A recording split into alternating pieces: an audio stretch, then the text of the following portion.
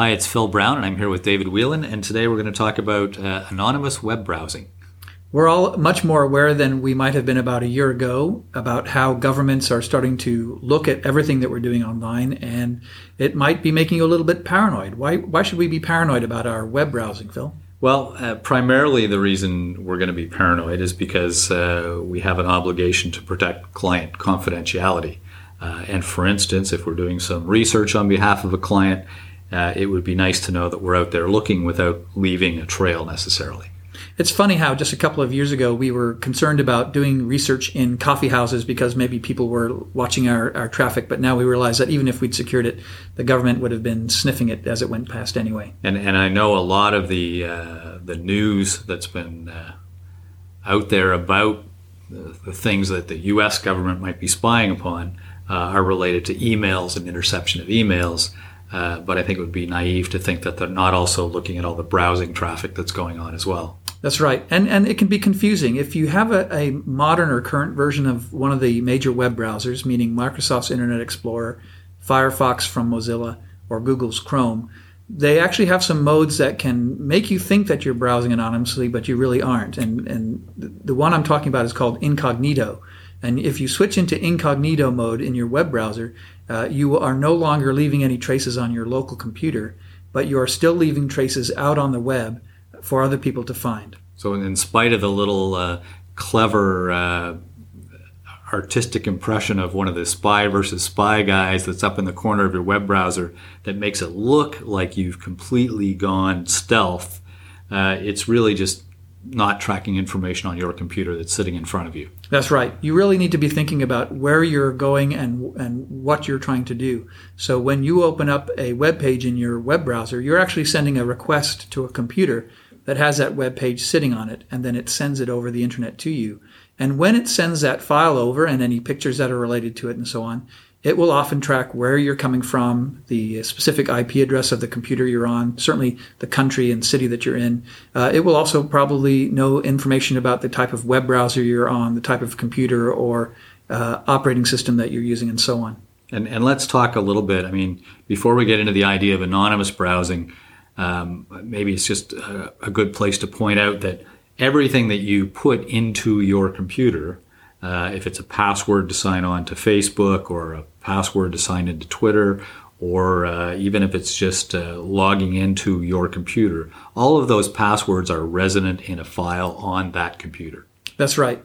And depending on where they're stored, in Windows, for example, they're stored in a secured area. But in web browsers, you can go into most modern web browsers and click on a button next to the password where it's saved and say, show me the password, and you can see it in plain text. So not always as secure as you might think they are, although it's very convenient to have them saved inside your web browser. So now let's talk about sort of the anonymous portion of web browsing as opposed to the incognito mode.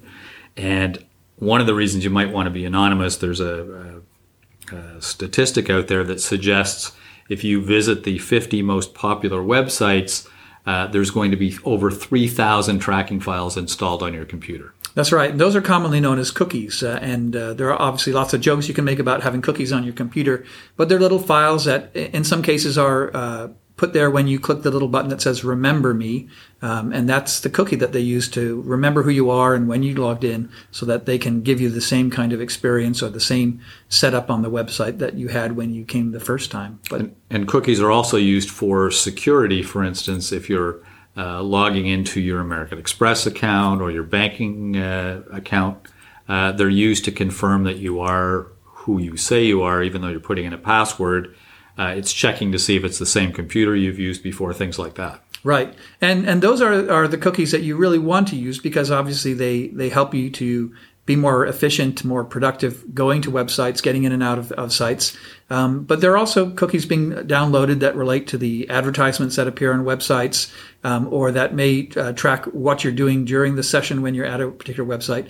And that information is then aggregated and made available to people who might be the advertisers, it might be the owners of the site that you're visiting. But it certainly is probably a lot more information than you'd want to share if you were working on a client matter. Right, and a lot of this information is sold to people for marketing purposes and for sales. Right, and there's been a big pushback against having all of these cookies saved. And I think many of us are now seeing the ability to opt out from being tracked on the web, to block the cookies from being downloaded. And certainly the recommendations tend to be block whatever cookies you can so that you aren't leaving this tracking profile out there. Right. And there is, as we know, there's going to be a future without cookies. And of course, the threat detection companies and the marketing companies are already looking at how are we going to track people without cookies. That's right. Your phone has a particular ID, your web browser, and the combination of all the factors of how you interact with a website may be enough of a fingerprint that they don't need to leave a cookie. They can tell based on other factors or other features that identify you. So there are ways to browse anonymously, and there are a couple of specific browsers that we're going to mention without endorsing any. But these ones are just sort of starting to come to the forefront, or at least to our notice, that enable users to anonymously browse the web.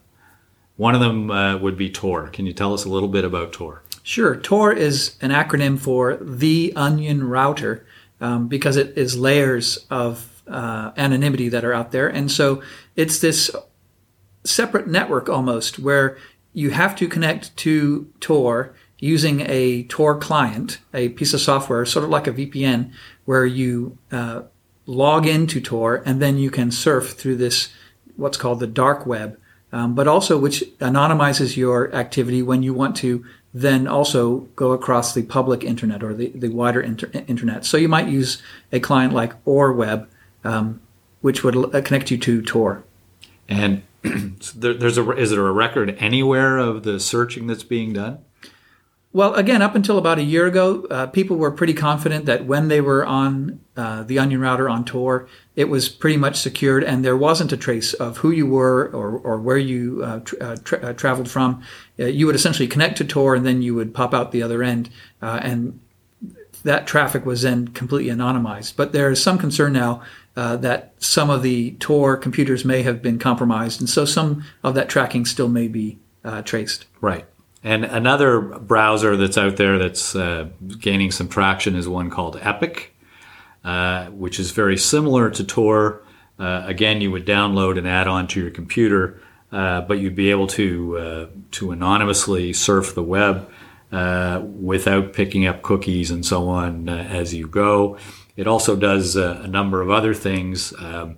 It doesn't do the autofill for you that if you're on Chrome or Internet Explorer, often it will offer to fill in links for you, or it will come up with best guesses as to the website you might have been looking for. And all of those things are based on cookies in your computer or the information that's held on the website because you've been there before, and it's all sort of profiling you as you go.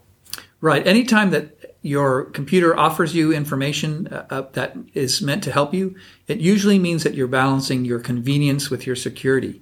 And so if you're finding something to be very convenient, you should also be aware that it may be compromising your security. Right. So there is, and I don't know if anyone's ever done a search to see what their Google history is, but there's a history of every site that you've been to and how many times you've been to a particular site. Yes, it can be challenging to get rid of it too. Particularly with Google Chrome, it seems to stay there a lot longer, and you can clean your internet history from your browser and still find some disconcerting suggestions. Right. So, and these browsers wipe out things like that, but you also give up some features. So you don't have web extensions, you don't have spell checking, you don't have autofills and things like that. Yes, and so you may want to have one of these browsers available for those times when you do research that requires that depth of security and anonymity. And then you can use your normal web browser with just taking some care, like using secured or anonymous search, so that you can have the best of both worlds. Right, and I just wanted to mention there's also a couple of different search engines you can use to anonymize your search for particular things.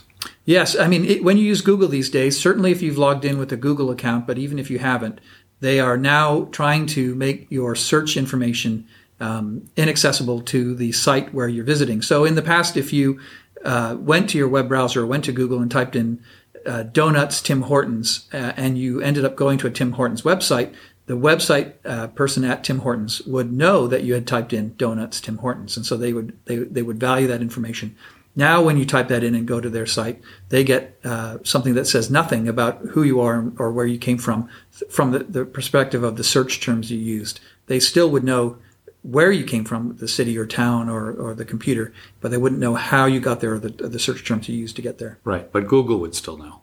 Google would still know. So yes, that is definitely an issue, and you would want to be aware that that's being stored somewhere. And they'd be happy to sell that information to Tim Hortons as well, to tell them how their customers found them. Right. The only benefit there is that they probably wouldn't sell the information about who you were or the same sort of details. So Tim Hortons wouldn't be in the same position of being able to know that you stopped by at 8 o'clock looking for donuts. Right. And this is almost trite to say, but it's a good idea to look at those click-through privacy agreements to find out what information is being tracked, how long it's going to be kept, whether it gets sold off to anyone else or held confidential.